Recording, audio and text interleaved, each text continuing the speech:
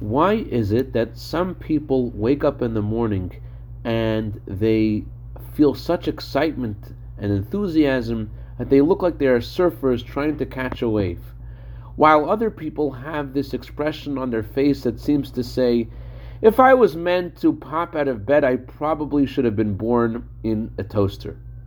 Where is this difference coming from? Good afternoon. Tonight is the 15th day of Shvat. It is the day the Talmud says that the trees begin to awaken from their winter slumber. It's now possible to plant seeds. And yet, although this is just the beginning of the new year, the way we celebrate the new year for trees is not by planting seeds. It is by eating fruit.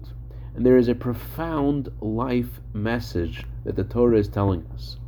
Some people look at their lives as just planting seeds, while other people look at their lives as bearing fruit.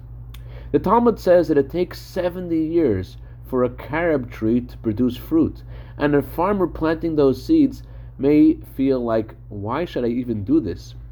It's going to take 70 years. But somebody did it, and the reason they did is because they were already picturing from day one the fruits of the tree. And that is a difference between the way the Torah wants us to get up in the morning versus the way some people do. The Torah wants us to get up in the morning and feel that God is with us and He's going to let us realize our dreams, and the seeds will produce fruit.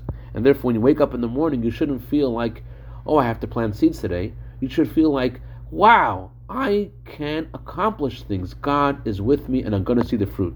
Have a wonderful Chag L'Ilanot.